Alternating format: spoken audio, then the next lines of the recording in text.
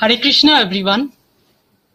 Many thanks for taking out time from your busy schedule to be here with me at this Facebook Live session hosted by Indic Book Club. Before I proceed, I would like to thank Saiswarupa Iyer ji, author of Abhaya, The Legend of Diwali, which is a bestseller, for introducing me to Hari Kiran Badlamani sir and Indic Book Club. Hari Kiran sir is the founder of Indic Academy, Creative India Academy, and Advaita Academy. Through these platforms, he has been working for the cultural, spiritual, and intellectual renaissance of Bharat. Over the last several years, he has been instrumental in producing, mentoring, and acting as a facilitator to numerous cultural, spiritual, and intellectual initiatives. My special thanks to Hari Kiran sir for supporting me in my writing journey. I would like to especially thank Dimple ji, author of Soul Call, a tribute to Elizabeth Barrett Browning, for mentoring me for this session. My special thanks to Sumati Maharishi ji, Indic Book Club, and media partners Swarajya Magazine and Creative India Magazine for lending me support for this event. During the first half of this session, I shall be speaking about how I got inspired to write a book on Krishna. I shall be speaking about myself, about my Krishna books, The Eighth Avatar and Blue Vanquisher. I shall be speaking about myself, about my other books which I have written, and about my forthcoming books. The later half of this session will be a question-answer session. Like, you can ask me questions by posting in the comments section. I shall answer these questions in real time. If I happen to miss answering any question, I shall answer them once the session gets over. मैं हिंदी में भी बोलना चाहूंगी, लेकिन हिंदी में बोलने में थोड़ा सा मुझे दिक्कत है. जैसे स्त्रीलिंग, पुल्लिंग या एक वचन, बहुवचन, इन सब में थोड़ा सा मुझे प्रॉब्लम होती है बोलने में. तो अगर कुछ गलत हो तो आप मुझे माफ कर दीजिएगा. तो एक घटना हुई थी 2004 में. After that incident, my very perception about Krishna changed altogether. उस घटना के बाद मैंने कृष्ण के ऊपर रिसर्च करना शुरू कर दिया. मैंने काफी साल रिसर्च किया. उसके बाद जाके मैंने ये दोनों कृष्ण के ऊपर मैंने किताबें लिखी. पहला किताब द एथ अवतार और दूसरी किताब द ब्लू वैंक्विशर. अब मैं इस घटना के बारे में बोलने से पहले मैं अपने बारे में कुछ आपको बताना चाहती हूँ. मैं कौन हूँ, कहाँ से मेरा जन्म कहाँ हुआ है, मैं क्या क्या मैंने किताबें लिखी, वगैरह वगैरह. So I am Manoshi Sinha. Many of you already know me.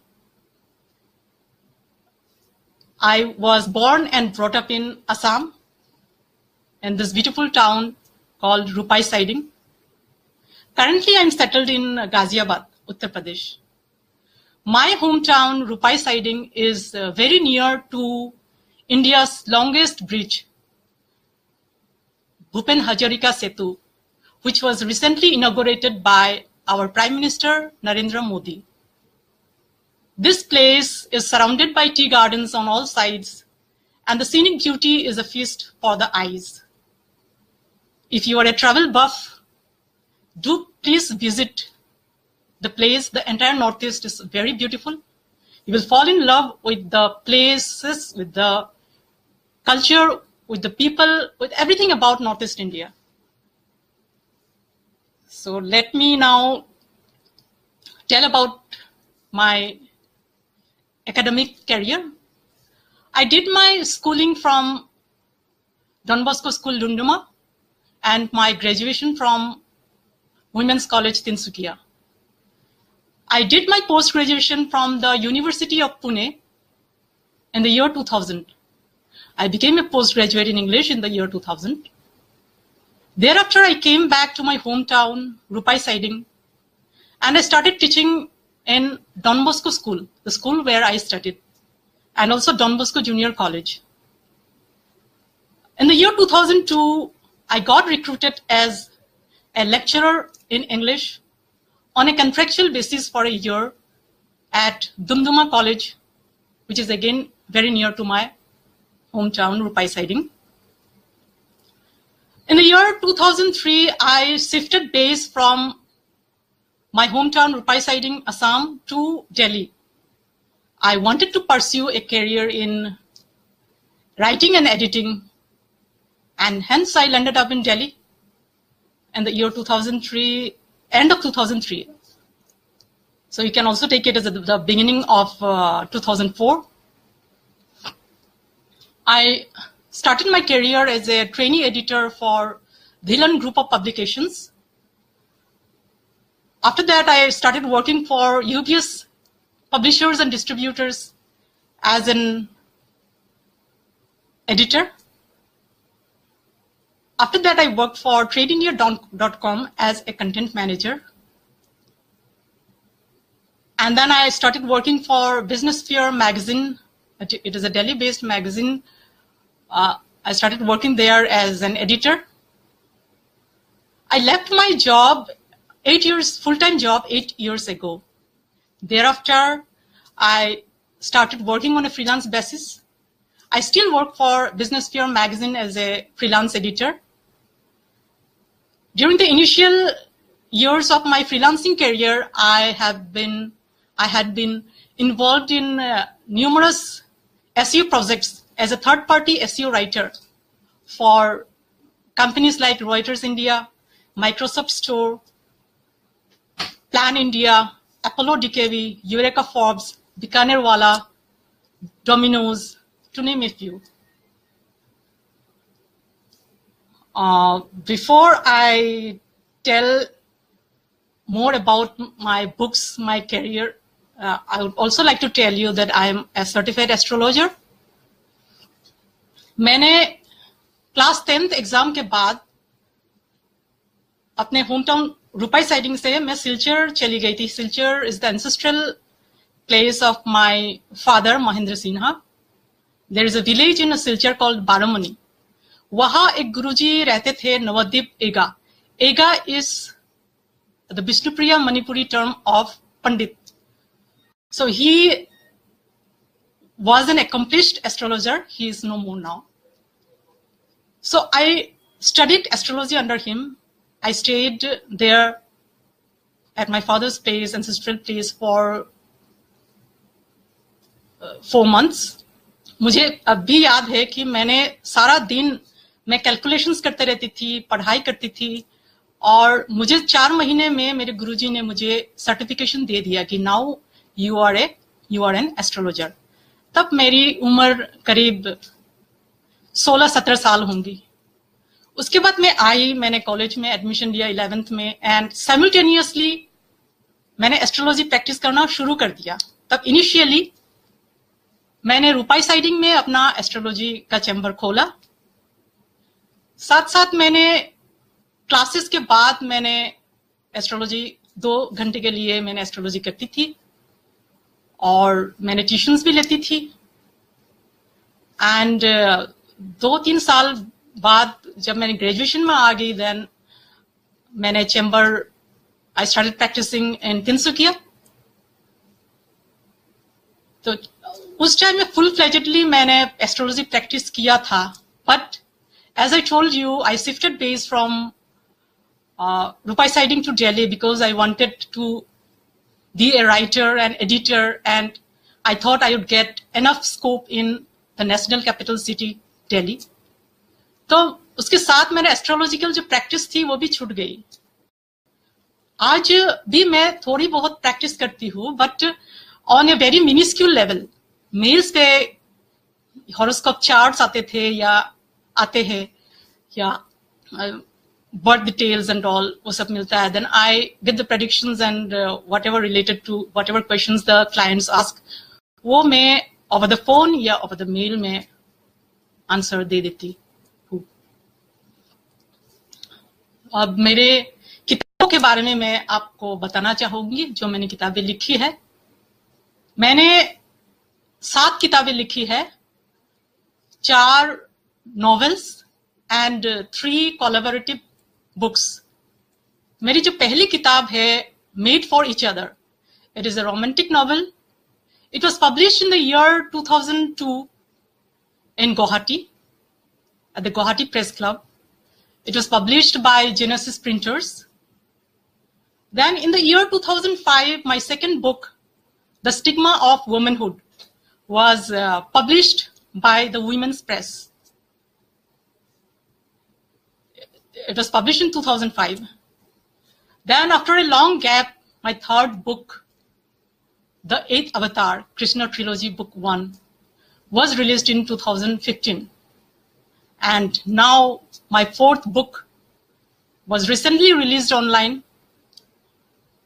The name of this book is Blue Vanquisher. I have written 3 collaborative books. These are selected latest essays, An Approach to Practical English Grammar, and DGP English Improvement Course. The third book, DGP English Improvement Course, is the collaborative work of 4 authors. It is a bestseller with the 13th edition running. Before I tell you about the incident related to Krishna, why I started writing, how I got inspired to write a book on Krishna, I'd like to tell about our upbringing, about my childhood. किस तरह से मैं कृष्णा और हमारे जो ancient, जो हमारा heritage है, हमारे एंशियंट पास्ट है, उससे मुझे कैसे प्यार हो गया, उसके बारे में भी आपको बताना चाहूंगी. मेरे पिताजी, हम 6 भाई बहन हैं, 1 ब्रदर एंड 5 सिस्टर्स. तो हमें बचपन से ही हम रामायण, महाभारत और जो भी हमारे गॉड्स एंड गॉडेसेस है और जो एपिक कैरेक्टर्स है जैसे भीम, अर्जुन, जरासंध, राम, सीता, गांधारी, कुंती, कृष्णा, इन सब कैरेक्टर्स के बारे में, जैसे सुदामा, इन सब कैरेक्टर्स के बारे में बाबा हमारे पिताजी हमें सुनाते थे. ये सब कहानियां सुन सुन के हम बड़े हुए. पिताजी अपने कॉलेज डेज पे थिएटर आर्टिस्ट थे. तो वो जब हमें रामायण, महाभारत या जो भी हमें हमारे भगवानों की ये सब कहानियां सुनाते थे, तो वो कैरेक्टर्स में घुस जाते थे. जैसे कि अगर वो कृष्णा और सुदामा की जो कहानी बताते, तो हम लोग बीच में हंसते भी है, रोते भी है और सारे इमोशंस हम फील करते थे. क्योंकि बाबा, माय फादर, वो कृष्णा की कैरेक्टर भी निभाते थे, सुदामा की कैरेक्टर भी निभाते थे, रुक्मणी का, and all the characters involve in that story. तो इसीलिए हमें बहुत अच्छी तरह से वो कहानी तब से जो याद हो जाती है, हमें स्मरण, आज भी वही स्मरण होती है, हमें वही सारा सीन याद आती है पिताजी के. और हमारी माँ, हम बचपन से हमारी माँ को देखते आए हैं, सुबह और शाम वो, she was an ardent devotee of Krishna. वो in reverence of Krishna, she always used the Chandan Tilak on her forehead. जैसा हम लोग विष्णु प्रिया में और जो भी कृष्ण भक्त होते हैं तो तिलक लगाते हैं ऐसे, और नाक में जो आती है, तो माँ हमेशा वो अपने फोरहेड में, अपने नोज में वो तिलक लगाया करती थी. और कुछ भी जैसे सरप्राइज हो, जैसे हम हे राम, हाय हाय ये क्या हो गया, इस तरह जो हम एक्सक्लेमेशंस या कुछ भी इस तरह बोलते हैं, हमारी मम्मी हमेशा वो शब्द होती थी, हरे कृष्णा, हरे कृष्णा, हरे कृष्णा. तो कृष्णा, हरे कृष्णा हमेशा उनकी जबान पे हमेशा आती थी. अनफॉर्चुनेटली मेरी माँ अभी रही नहीं. 2.5 years हो गए, गुजर गई है।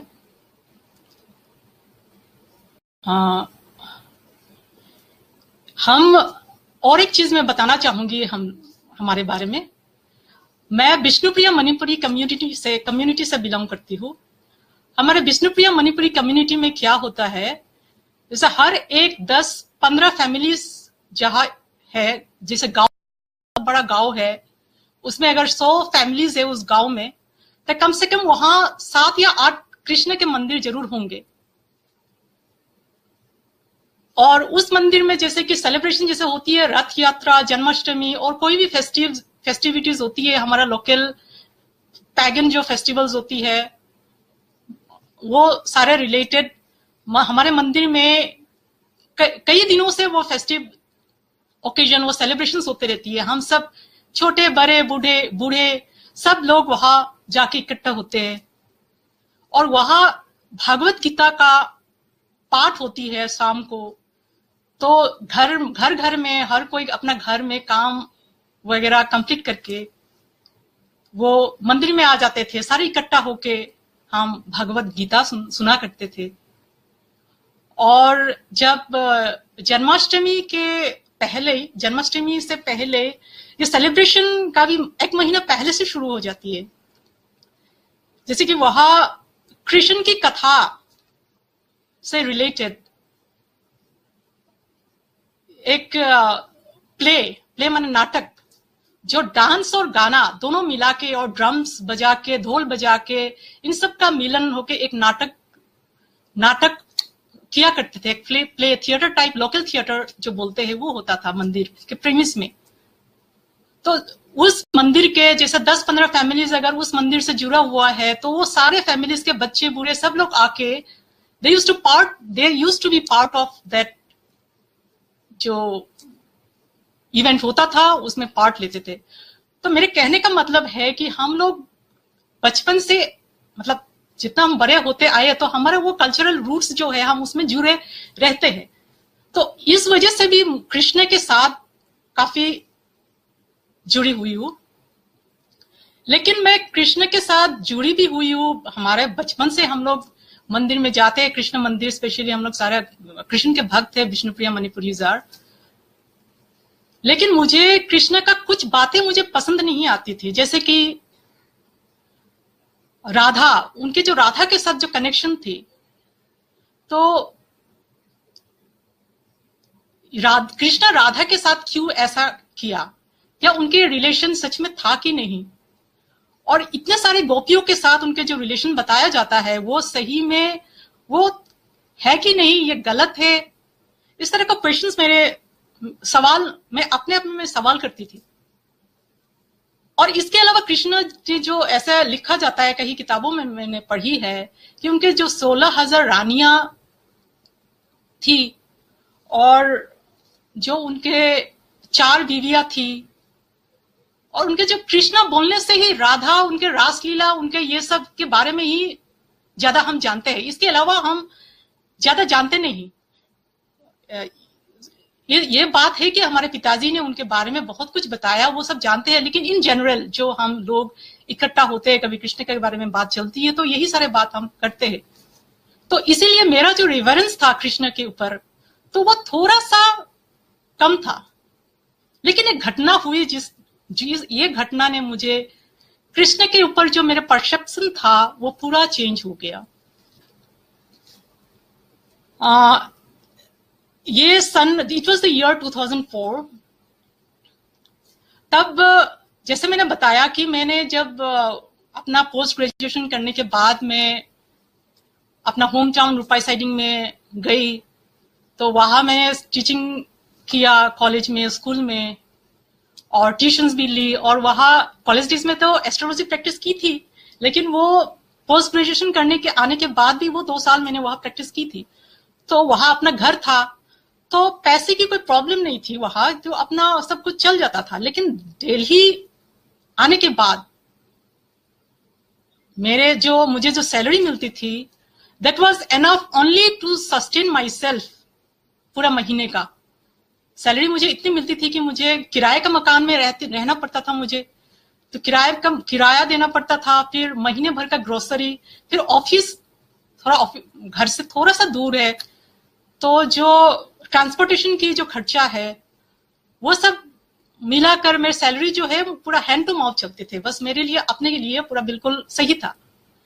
तो मैं तब दिल्ली में बस 1 साल 2 महीना ऐसे ही हुआ था। तो मेरे पिताजी का कॉल आया, तब महीना सैलरी मुझे मिल गई थी, सम 26-27 तारीख का ऐसा था महीने का एंड का। तो मेरे पिताजी का कॉल आया, तो उन्होंने कहा कि हमारे जो कृष्ण मंदिर है, जैसे हम प्रॉपर गांव में नहीं रहते थे, हम लोग जैसे हमारा जो विष्णुप्रिया मणिपुरी कम्युनिटीज की 1-2 फैमिलीज रूपाई साइडिंग में है, थोड़ा ज्यादा फैमिलीज तिनसुकिया में है, which Tinsukia is some 20 to 25 kilometres away from Rupai siding.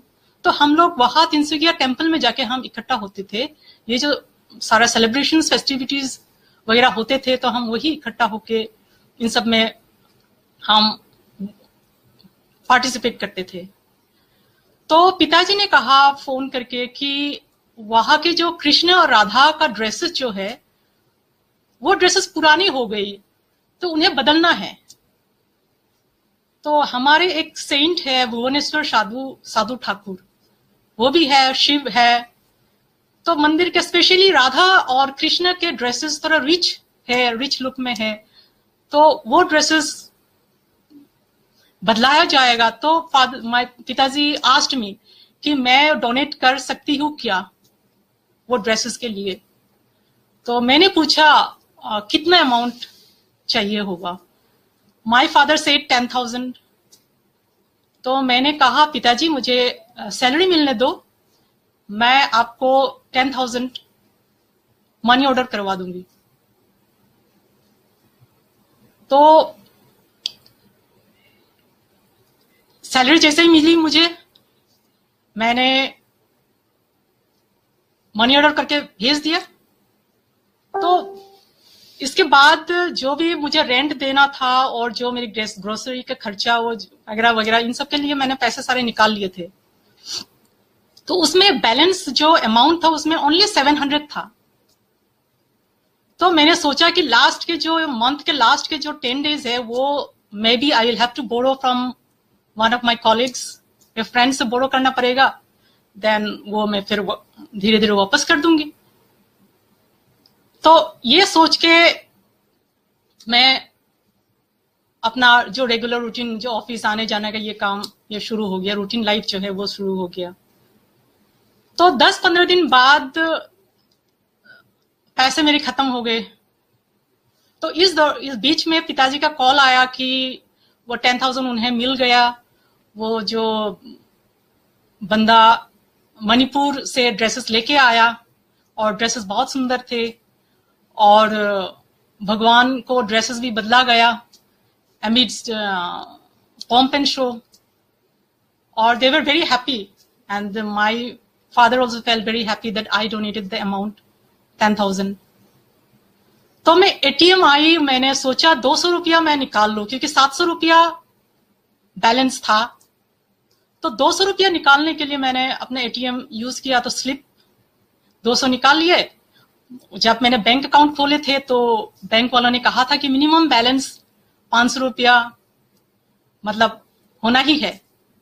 तो मैंने 200 रुपया निकाल लिए। निकालने के बाद मैंने स्लिप देखा तो मैं आई वाज शॉक्ड। उसमें इंस्टेड ऑफ जस्ट 500 वह 10,500 था।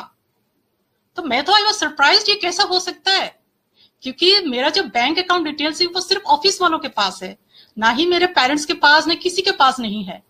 क्योंकि वो जब मैंने जॉब करना शुरू किया दिल्ली में तभी मैंने वो अकाउंट खोली थी और वो अकाउंट डिटेल सिर्फ मेरी ऑफिस वालों के पास था। तो मैंने सोचा मैं ऑफिस में अकाउंट्स डिपार्टमेंट में नेक्स्ट डे में चेक करूंगी, क्योंकि उस दिन ऑलरेडी ऑफिस क्लोज डाउन होने के बाद ही मैं आई थी।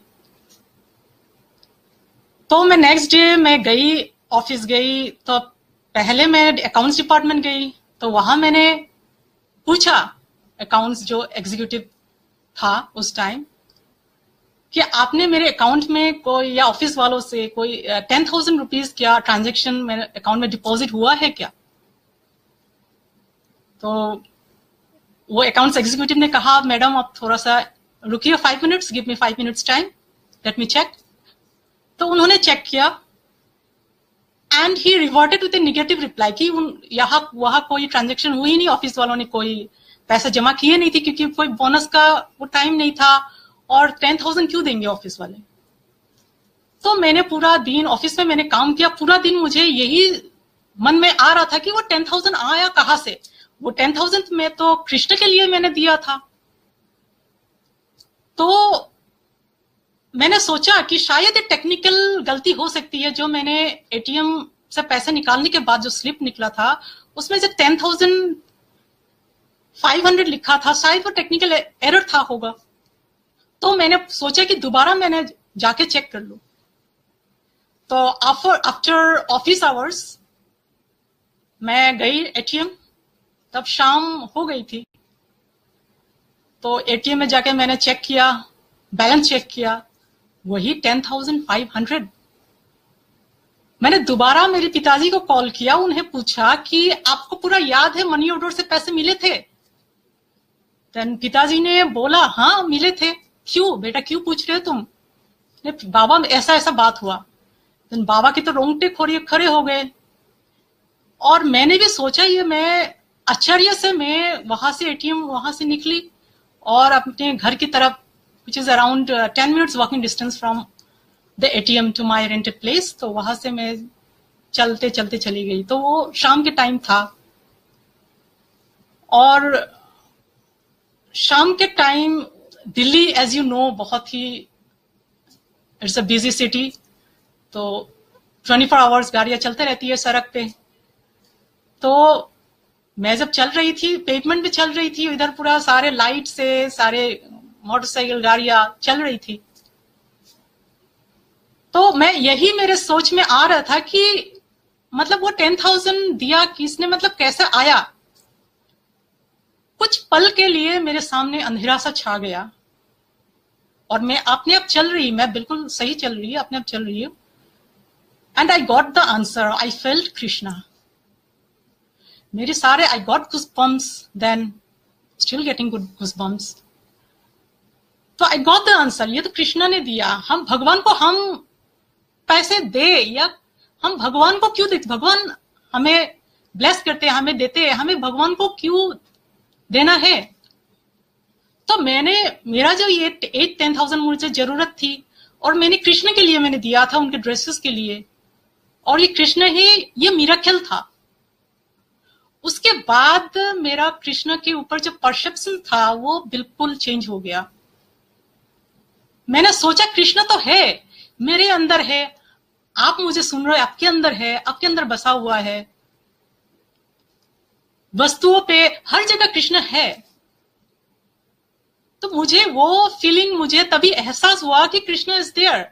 और कृष्ण के बारे में जो मैं सोच रही थी इतना दिन कि कृष्ण शायद गलत था, उन्होंने ऐसा नहीं करना चाहिए था, तो ये सब सवाल मेरे मन में दोबारा फिर ताजी तरह से आने लगे। तो मेरे मन में यह था कि ये सारा गलत है, जो उनके बारे में, कृष्ण के बारे में जो लोग पढ़ते हैं, बताया गया, तो ये सारा गलत है। तो ये सही क्या है, ये सोचने के लिए, ये जानने के लिए मैंने रिसर्च करना शुरू कर दिया। रिसर्च तो शुरुआत के जो 3-4 साल, इट वॉज द ईयर 2004, तो रिसर्च इतना इफेक्टिवली नहीं हुआ था तब, इनिशियल जो 3-4 साल 5 साल के लिए। तो थोड़ा बहुत कहीं मुझे डाटा ढूंढी तो कुछ मिला, तो वो मैंने पढ़ा, लेकिन वो एग्रेसिव लेवल पर रिसर्च नहीं हुई थी। उसके बाद भी और एक घटना हुई, यह भी कृष्ण का चाल था। Krishna conspired to get me married to Yogaditya Singh Rawal. तो हम कैसे मिले? आई में विष्णुप्रिया मणिपुरी, हमारे कम्युनिटी में intercaste marriages are not allowed. अगर कोई इंटरकास्ट मैरिज करता है, that family is considered an outcast. तो हमारे जो मंदिर होता है, जो ग्रुप टेम्पल होता है, जैसे 10-15 फैमिलीज एक पर्टिकुलर मंदिर में हम लोग जाते हैं, सारे फेस्टिविटीज एक साथ करते हैं, सारे सोशल गैदरिंग्स हो, कुछ भी हो, सारे इकट्ठा होते हैं। तो उसमें अगर कोई अगर इंटरकास्ट कर लिया तो वो फैमिली को बॉयकॉट करते हैं वहां से। बाकी समाज में ठीक है, लेकिन उस पर्टिकुलर मंदिर में उनको बॉयकॉट हो जाती है। तो मुझे पता था मैं अगर इंटरकास्ट मैरिज करूंगी तो मेरी माँ, मेरे पिताजी, वो लोग बॉयकॉट हो जाएंगे, आउटकास्ट माना जाएगा। तो इसीलिए मैंने इस रिश्ते से थोड़ा दूर रही। लेकिन इनिशियली जो हुआ, अगर मैं आपको बताऊं कि हम दोनों मिले कैसे, तो आपको ये लगेगा ये फिल्मी कहानी है। तो मैं एक बाइकर भी हूं, मेरे मोटरसाइकिल चलाती थी इनिशियली जब मैं दिल्ली आई थी। तो शुरुआत के 3-4 महीना मैं बस से अप डाउन करती थी। उसके बाद मैंने एक कैलिबर क्रोमा खरीद लिया था। तो ना 3-4 महीने, वो 1 साल 3-4 महीने। तो उसके बाद मैंने कैलिबर क्रोमा खरीद लिया था। बाइकिंग तो मुझे पहले से आती थी। तो वो मोटरसाइकिल चला के मैं अपना ऑफिस अप डाउन करती थी। और उस टाइम मेरे एक रिलेटिव, 1-2 ही रिलेटिव था दिल्ली में। तो मेरे कजिन ब्रदर जो है वो पालम एरिया में, which is very near to the domestic airport, Delhi domestic airport, तो वहां वो रहते थे। तो मैं वीकेंड्स में क्या होता था, मंथली 1-2 संडे मैं वहां भैया के पास, भाभी के पास में चली जाती थी। तो वहां डिनर वगैरह करके मैं आ जाती थी। आपको ये भी बताओ कि मैं पहले एक टॉमबॉय थी। मेरे बॉय स्काउट होते थे। मैं जैसे लड़की जैसे लिपस्टिक वगैरह, काजल वगैरह लगाते हैं, ऐसा मैं नहीं करती थी। तो I was a very simple, मैं लड़कों की तरह रहती थी। स्पोर्ट्स शूज, जैकेट्स और बॉय स्काउट। अगर मैं हेलमेट पहन के, जैकेट पहन के वो मोटरसाइकिल चलाती थी तो कोई तो मुझे ये पता ही लगा नहीं पाते कि ये लड़की है या लड़का। तो ये नवंबर महीना का वो ठंड का मौसम था, सम नवंबर और दिसंबर, मुझे एग्जैक्टली याद नहीं है।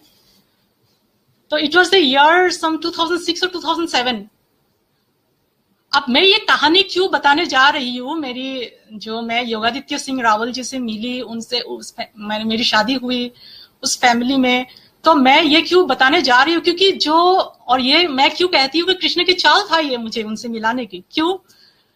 क्योंकि जो मैंने रिसर्च का जो major portion of my research, जो मुझे कृष्ण के एसोसिएटेड जितने भी जगह मुझे जाना था, विजिट करना था, तो Yogaditya my husband took me along. जहां भी मुझे जाना था वो मुझे ले गए। एंड जो मेरी मदर इन लॉ है, my mother in law Sudha Verma, she is a treasure trove of ancient wisdom, ancient knowledge. She is a double MA in Hindi and Sanskrit. She is well versed in the Vedas, the ancient scriptures, all Hindu scriptures, and all the epics, Mahabharata and Ramayana. And she had studied almost all the books available in Sanskrit. तो मुझे उनसे काफी ज्ञान मिला, लेकिन वो शादी के बाद ही तो होना था। तो मुझे उनसे, मेरे हस्बैंड से मिलके और मेरी मदर इन लॉ से मिलने के बाद ही मेरी रिसर्च कंप्लीट हुई और एग्रेसिवली मैंने रिसर्च कर पाई, और मैंने ये दोनों कृष्ण के ऊपर जो किताबें लिखी। तो मैं आपको बताऊं कि हम कैसे मिले। तो मैं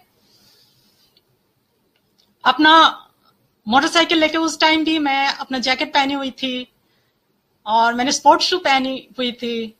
अपना मोटरसाइकिल में हेलमेट लगाते हुए मैं रात को अराउंड 10 बजेगा, उस दौरान 12 साल पहले दिल्ली वॉज वेरी सेफ। जैसा आजकल ये होता है कि दिल्ली सेफ नहीं है बिल्कुल लड़कियों के लिए, इट्स अ क्राइम सिटी, ये सब गलत। मतलब हर जगह तो क्राइम होती है थोड़ा बहुत, और उस वक्त दिल्ली बिल्कुल सेफ था।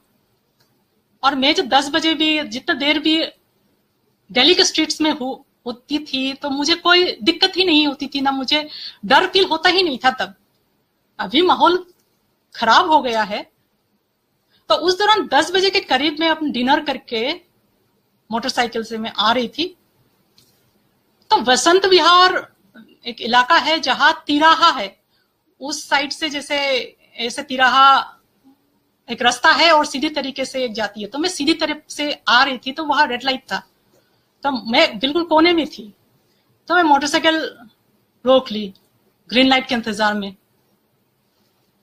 तो रास्ते के उस साइड में बिल्कुल तिकोन वाले एरिया में एक हैंडसम सा लड़का अपना बुलेट साइड में पार्क करते किया हुआ है। उन्होंने, उसका बॉडी मसल्स वगैरह था, तो मेरी नजर ऑटोमेटिकली उनके ऊपर गई।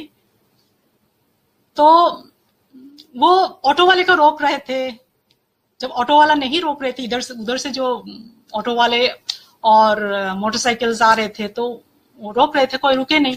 तो इन द मीनवाइल हमारा ग्रीन लाइट हो गया, तो मैं चल दी, स्लोली चल दी, तो मुझे भी रोक लिया। उन्होंने सोचा मैं लड़का हूं, तो मैंने रोक लिया। जब मैंने हेलमेट खोला तो उनको पता चला ये लड़का नहीं है, लड़की है। तो उन्होंने बोला सॉरी आप जाइए। तो मैंने कहा आप प्रॉब्लम बताइए क्या है। तो उन्होंने कहा कि उनके बुलेट खराब हो गई है, तो उनको जो फुल टाइम जो मैकेनिक होते हैं 24 आवर वर्कशॉप जो होती है, वहां से एक मैकेनिक लाना था उन्हें। तो इसीलिए वो ऑटो वाले रुक नहीं रही थे, तो वो बाइक से लिफ्ट मांग रहे थे, लेकिन उन्हें मुझे मना कर दिया कि आप जाइए। तो मैंने कहा मैं आपको लिफ्ट दे सकती हूँ। तो उन्होंने कहा एक शर्त पे मैं आपके साथ जाऊंगी, मोटरसाइकिल मैं चलाऊंगा। तो मैंने कहा ठीक है। तो उन्होंने कहा कि बीच में कहीं ऑटो वाले मिल जाए तो मैं उतर जाऊंगा, मैं आपको मतलब फिर आप ले जाना। तो मैंने कहा ठीक है। तो थोड़ा दूर जाते ही ऑटो वाला, खाली ऑटो वाला मिल गया, उन्होंने रोका, तो वो ऑटो वाले रुक गए। तो बाइक से मुझे थैंक यू कह के ऑटो में बैठ गए। तभी वो फट से वापस आए। मैं मोटरसाइकिल बस मतलब स्टार्ट करने वाली थी, तो वापस आए वो। तो बोले आपका नंबर मिल सकता है। तो मैंने कहा आपका नंबर मुझे दे दीजिए। तो उनके पास पेन नहीं था, पेपर नहीं था, और नम ही मेरे पास था। तो वो ऑटो वाले के पास वापस गए। तो ऑटो वाले ने उनको पेन पेपर दे दिया, कोई पर्ची जो रफ कोई पर्ची ऐसा दे दिया। तो उसमें उनका नंबर लिख के मुझे दे दिए। तो मैं चली गई घर। तो 3 महीने तक हमारे बीच कोई बातचीत नहीं हुई, क्योंकि मैंने भी सोचा नहीं कि मैं कॉल करूं या उनको बताऊं, ना ही उनके पास मेरा नंबर था। तो एक दिन मैं ऑफिस गई नहीं थी, कुछ मेरा तबीयत इतना ठीक नहीं था। तो दिन में रेस्ट लेने के बाद शाम को मुझे थोड़ा ठीक सा होने लगा, तो मैंने सोचा आज घर की सफाई कर लूं, रेंटेड जो प्लेस थी मेरी। तो जब मैं कंप्यूटर की ड्रॉयर साफ कर रही थी, तो मुझे वो पर्ची मिली। तो मैंने वो पर्ची में वो नंबर था, तो मुझे अचानक याद आ गया। Then I sent him an SMS कि आपका बुलेट ठीक है। तो उन्होंने तुरंत जवाब दिया कि आपने तो मुझे थैंक यू कहने का मौका ही नहीं दिया, एक कप कॉफी तो एक साथ पी लेते। तो मैंने कहा ठीक है आप आ जाओ। तो उन्होंने कहा शाम को मिलते हैं। Then we met. तो शुरुआत के जो कुछ महीने थे हम लोग ऐसे फ्रेंड्स थे, हम लोग बातें होते ऐसे करते थे। लेकिन जब उन्हें प्रपोज किया तो I took time to respond, क्योंकि मुझे फिर आपको जैसे मैंने कहा था कि हमारे यहाँ इंटरकास्ट मैरिजेस नहीं होते, तो ये प्रॉब्लम थी। तो लेटर जब उन्होंने प्रपोज किया तो मैं हाँ भी था नहीं भी था। तो जब मैंने उसका कंप्लीटली ना कह दिया, एक शाम को उनको कंप्लीटली ना कह दिया, तो वो चले गए घर गुस्सा होके। तो रात को जब मैं सो रही थी, ये भी एक डिवाइन कनेक्शन है, जो मेरी शादी जो योगादित्य सिंह रावल जी के साथ हुई, इस फैमिली के साथ जो मैं जुड़ी, ये भी एक डिवाइन कनेक्शन है। मैंने जब लेटा, मैं कॉन्शियस स्टेट में थी, मेरी आंख बंद नहीं हुई थी, क्योंकि मैंने ऑलरेडी, हम लोगों ने डिसाइड कर लिया कि हम और नहीं मिलेंगे, ये शादी नहीं हो सकती, क्योंकि हमारे कम्युनिटी में intercaste marriages are not allowed. तो वी हैव टू, मतलब हमें, मैंने कहा कि हमें ये सेक्रीफाइस करना पड़ेगा, हमें ये शादी नहीं हो सकती। तो मैं जैसे ही मैंने लेटा बेड पे, तो मेरी आंख बंद भी नहीं हुई थी, तब अचानक उनके डैडी जी, मतलब माय फादर इन लॉ, वो मतलब डैडी जी तब तक वो 7 साल पहले गुजर चुके थे। तो मुझे ऐसा लगा मेरे सामने डैडी जी खड़े हुए हैं। I am getting goose bumps now. तो उन्होंने कहा, तुम मेरे बेटे को नहीं छोड़ोगे, यू हैव टू, तुम दोनों एक साथ ही होना होगा, तुम एक साथ, मतलब तुम्हें शादी करना होगा। मतलब ही, मुझे वो एग्जैक्ट वर्ड्स नहीं है याद आ रहा है, लेकिन उन्होंने जिस तरह से कहा कि मुझे ये रिश्ता नहीं तोड़ना है। एंड ही, जब मैंने आंखें पूरा तुरंत से खुल के, मैं तो डर गई, मैंने देखा कि तो सामने कोई नहीं था। Then immediately I called up Yogaditya, because I had never seen his photograph, I had never seen him, but जब वो सामने आया तो मुझे ये महसूस कराया कि he is Yogaditya Singh father, he was. तो मैंने उनको पूछा कि डैडी जी ऐसे दिखते थे। वो एक व्हाइट कलर के कुर्ता पायजामा पहना हुआ था एंड डार्क कॉफी कलर के चादर ओढ़े हुए थे, उनके बाल व्हाइट कलर के थे और उनके हेयर स्टाइल, सब कुछ मुझे आज भी पूरा याद है। तो मैंने जब योगादित्य जी को फोन करके मैंने पूछा कि ऐसे ऐसे दिखते, वो भी सरप्राइज हो गए। Then I said, I will marry you. तब फिर तो हमारी शादी हो गई। Let me give an introduction about Yogaditya Singh Rawal, my husband. वो एक सॉफ्टवेयर इंजीनियर है जो he turned into a ISSA USA certified fitness trainer. He is a national level competitive bodybuilder. He was Mr. India Federation Cup Bodybuilding 2016. He is also a writer. He is a certified performance nutrition consultant. He is a diet consultant. And he is also a practitioner of ancient battlefield art called Sanatan Shastra Vidya. Well, अब तो मैंने जो बता दिया कृष्ण के ऊपर किस तरह से मैंने रिसर्च किया, किस तरह मुझे मेरे हस्बैंड मिले और किस तरह का रिसर्च कंप्लीट हुआ और मैंने ये दोनों किताब लिख डाली। तो coming back to my books, I wrote this books, book 1 and book 2, and book 3 will soon come out in the near future. So my key objective behind writing these books on Krishna is to refute the many myths associated with Krishna. जैसे कि राधा और कृष्ण के जो संबंध बताया जाता है वो गलत है। जो मैंने रिसर्च के दौरान मैंने एक बंकिम चंद्र चटर्जी का बुक कृष्ण चरित्र, it is a biography on Krishna. Before writing this biography on Krishna, Bankim Chandra Chatterjee researched for more than 30 years on the Mahabharata and on various other sources before writing this book. So वो book भी मैंने पढ़ा है और भी काफी सारे books मैंने research किया है। तो उसमें ये बताया गया, राधा तो किसी किताब में तो राधा कोई कैरेक्टर थी ही नहीं, कुछ किताब में था, she was the commander of an army of warriors in Vrindavan. और राधा कृष्ण की मामी थी, उनसे कृष्ण से 10 साल बड़ी थी। She was married to Ayan, Yesudas brother. तो मैं पूरी कहानी में आपको नहीं बताऊंगी, आप खुद किताब खरीदे पढ़े।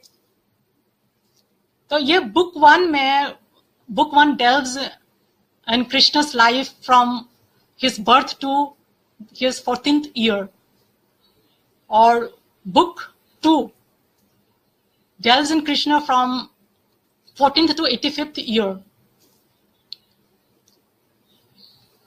तो बुक 2 में जो राधा तो वो बुक 1 में कवर हो गया। सो बुक 2 में जैसे कि सत्यभामा जैसा और भी कृष्ण की जो रानियां थी, उसके बारे में जो बताया जाता है जैसे आम किताबों में, तो वो सब गलत था. Krishna was married only to Rukmini. And यह भी बता दूं कि मैरिज के बाद Krishna and Rukmini went to the Himalayas. They maintained celibacy for 12 long years before they begot a son. तो इन सब बारे में जानने के लिए आप किताब खरीदे, पढ़िए. Both these books are available online. It is available, both the books are available at Amazon, Flipkart, Infibim, Sapna Online, Kindle, Kobo, and various other platforms. Please buy the books, read these books, and give your feedback, whether positive or negative. Your feedback will help me hone my writing skills. और next जो हमारा Indic chat है वो Nilesh okay जी करेंगे chat. वो महाभारत के ऊपर और काफी सारी चीजें वो बताएंगे. तो next Sunday on 30th, please tune in to Indic chat at same time 7 PM. तो आप अभी मुझे क्वेश्चंस आप पूछिए. I will answer this questions in real time.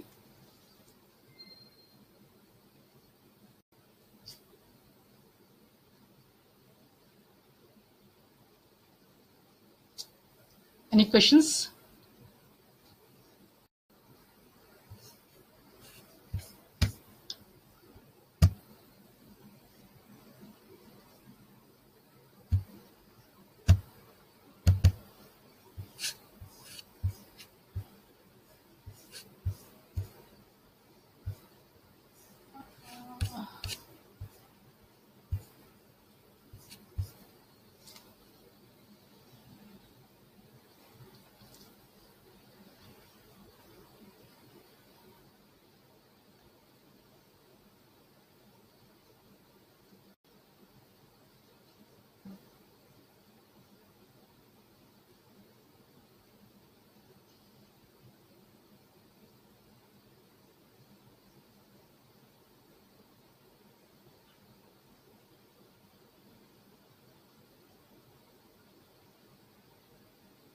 अच्छा, so did your community accept your marriage, Sridhar and Ravi? Not exactly. We are 5 sisters and 1 brother. We are 6 siblings. And my brother got married from the same community. So few of the people have accepted my parents and few have not yet accepted them.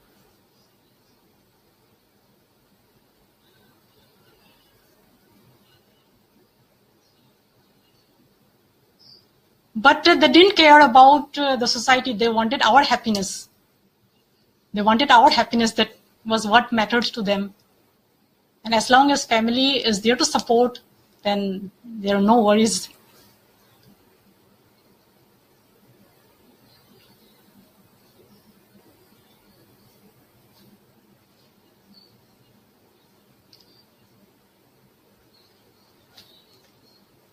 So most of the comments are about our love story. Now, why I have told about my love story is because the 2 books of Krishna that are available now are because of my husband and because of my mother-in-law. Majorly because I got a lot of information from my mother-in-law, and my husband took me to so many places associated with Krishna. And that's how these 2 books have come out. So they are still supporting me.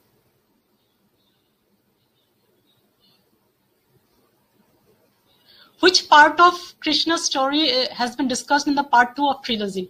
Sudeshna. Yeah, from his 14th year to his 85th year. So during this period, he shifted place from Mathura to Dwarka. Before that, he also encountered several battles with Jarasandh. Later, he got married to Rukmini.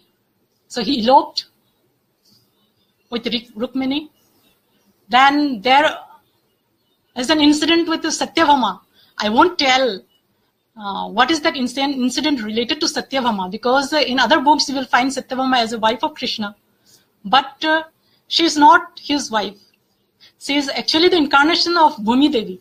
Now, I won't say it further. You please buy the book and get to know about the relation between Satyabhama and Krishna by reading the book.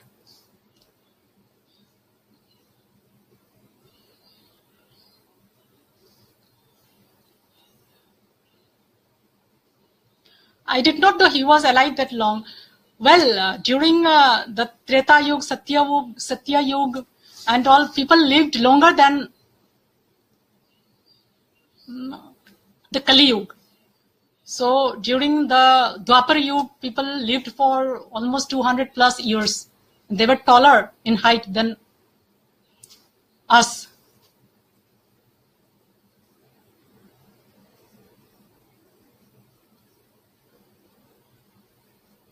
So your real boyfriend is Krishna. Sridharan DVC. Maybe.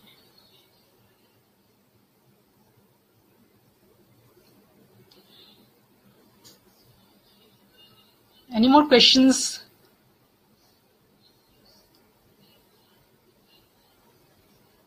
I'm not able to. Maybe I have missed many of these questions while I was lecturing.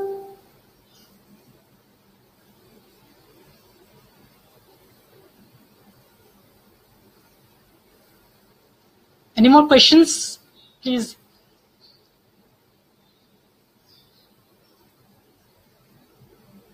What is the price of the book? Please visit Amazon.com. Just type my name, Manoshi Sinha, in Amazon.com. You will come across both the books. Book 1 is priced at rupees 360, and book 2 is priced at rupees 299. Prasanta Ghosh. Suraj Sinha, what is the topic? Surajji, maybe you have missed listening to me from the beginning. Please see the video again. Sorry, because I won't be repeating whatever I have told. The story is about, just one liner, the story is about Krishna. How I got inspired to write a book on Krishna series and how I did the research, who helped me in the research process. And a love story was also involved in that, my marriage.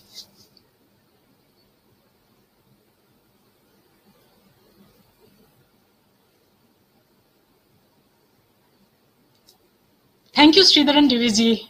Thank you so much for your comments. It's my pleasure.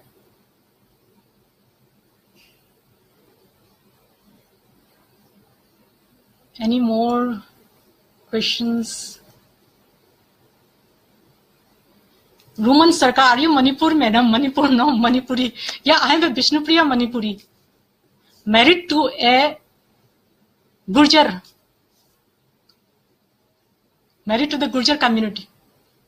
Gurjar.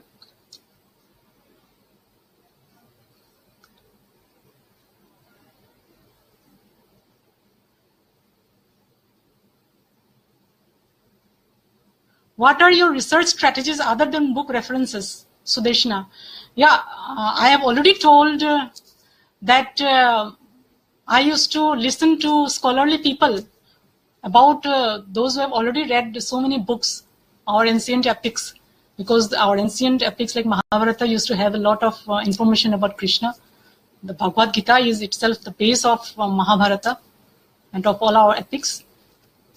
So I used to listen to people, scholarly people, talking about, telling stories about Krishna. And as I have already told you, my husband used to take me to almost all the places. He took me to almost all the places associated with Krishna. And research, as I told you, I had one example I told you about the Krishna Charitra by Bankim Chandra Chatterjee. Raja, privileged to be a part of this book. When will the third part come out? Well, the official book launch of Blue Vanquisher, Book 2 of Krishna Trilogy, will happen in August. I will let you know by updating the details on Facebook. So those who are staying in Delhi and NCR, I invite you all to be part of the book launch. I'll be waiting for you all eagerly. How many places you visit and which reference you refer? Well, references, Rahul Wadekar.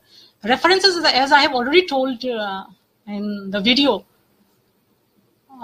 one book, the name of one book I have mentioned. I won't be mentioning all the books, all the sources, like Krishna Charitra by Bankim Chandra Chatterjee. And regarding places I have visited, Dwarka, I have visited Mathura, Vrindavan. Kundil is a place in Arunachal Pradesh which is associated with Rukmini. When after Krishna and Rukmini got married, they maintained celibacy for 12 years and they went to the Himalayas. And after completing 12 years in the Himalayas, they came back to Dwarka via Arunachal Pradesh. And they stayed at the place of the Kundil king. And the Kundil king accepted her as his daughter, Rukmini, because Rukmini resembled his daughter, who was then already married. So there is this connection. So this is one example of the place which I visited.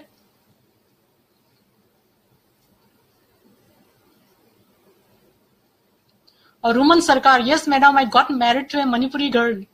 Okay, congratulations. What's your self-opinion regarding publishing of your book, Sayanthani Pal? Well, publishing your book depends from individual to individual. You may self-publish yourself, or some publisher may publish your book, like The Stigma of Womanhood, and my 3 collaborative books were published by publishers. Women's Press published my book, The Stigma of Womanhood. So you get a royalty amount, some percentage, very little percentage. And in that process, you do not have say to the entire publishing process. Like for the cover design and all, they will have the say to it. You will not, you can give your opinions at 10%, 20%, but they are all in all in the complete publication process. Even the editing is done by the team. And in the self-publishing process, you will have to publish the book yourself. Suppose I got my book published from Notion Press, by Notion Press. So they take a particular minimal amount and they get your book published. You have to give the idea about the cover design, about you will have to do the editing. And if you do not do the editing, then you will have to entrust the editing to their team, for which they take some charges. And there are also platforms where free publishing can be done, like Kindle. There are also other platforms that come up where free publishing can be done. Your book can be published as an ebook.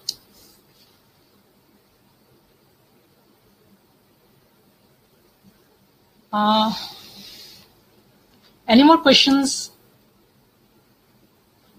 Maniram Singh, Maniram Da, great going, Manushi, proud of you. Thanks so much. Sudeshna Sinha, what next after Krishna Trilogy? That's the question. That's a question that I would have missed. Like about my upcoming books. Like there are 4 books in the offing. One is Hidimbi's Curse. Again, it is a mythological historical novel. Another is very different from what I write. It is not neither a social novel nor a romantic one nor a mythological fiction. It is a collection of ghost stories. Ghosts who make you laugh. That is the title of the story. That is the collection of short stories. And there is also a book that I have started writing on, based on medieval history. You will soon come to know. Means Krishna have history and every moment is planned by him. What is your opinion, Rahul Wadekar? Yeah, because that incident that happened to me, I believe everything is decided by him beforehand. What you are destined to, like if you're destined to suffer, if you're destined to enjoy something, these are all predestined.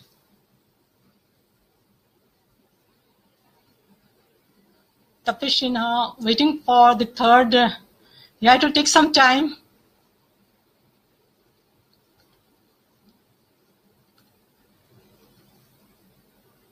I think I have missed many of the questions while I was speaking.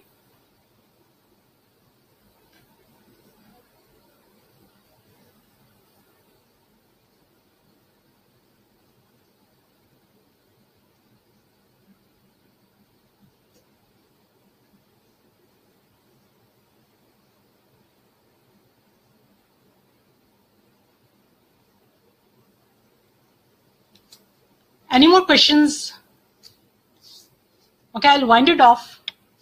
Hare Krishna. Thanks everyone again to be part of this event. And whatever questions are left out, I will answer them. Nilakshi Handik. So why do we always associate Radha with Krishna? Yeah, because almost all the Krishna temples that we have, Radha and Krishna, the names are taken together and they're worshipped together. So it will take some time for perceptions to change, because in a sudden, perceptions of people cannot change. Let's see. I hope my book reaches a wider audience. Please read the book and please give your feedback.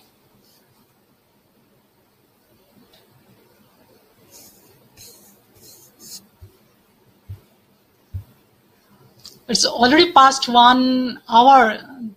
Actually, the program is scheduled for 1 hour only. So I'm finishing it off. Hare Krishna once again. Thank you so much for being here with me.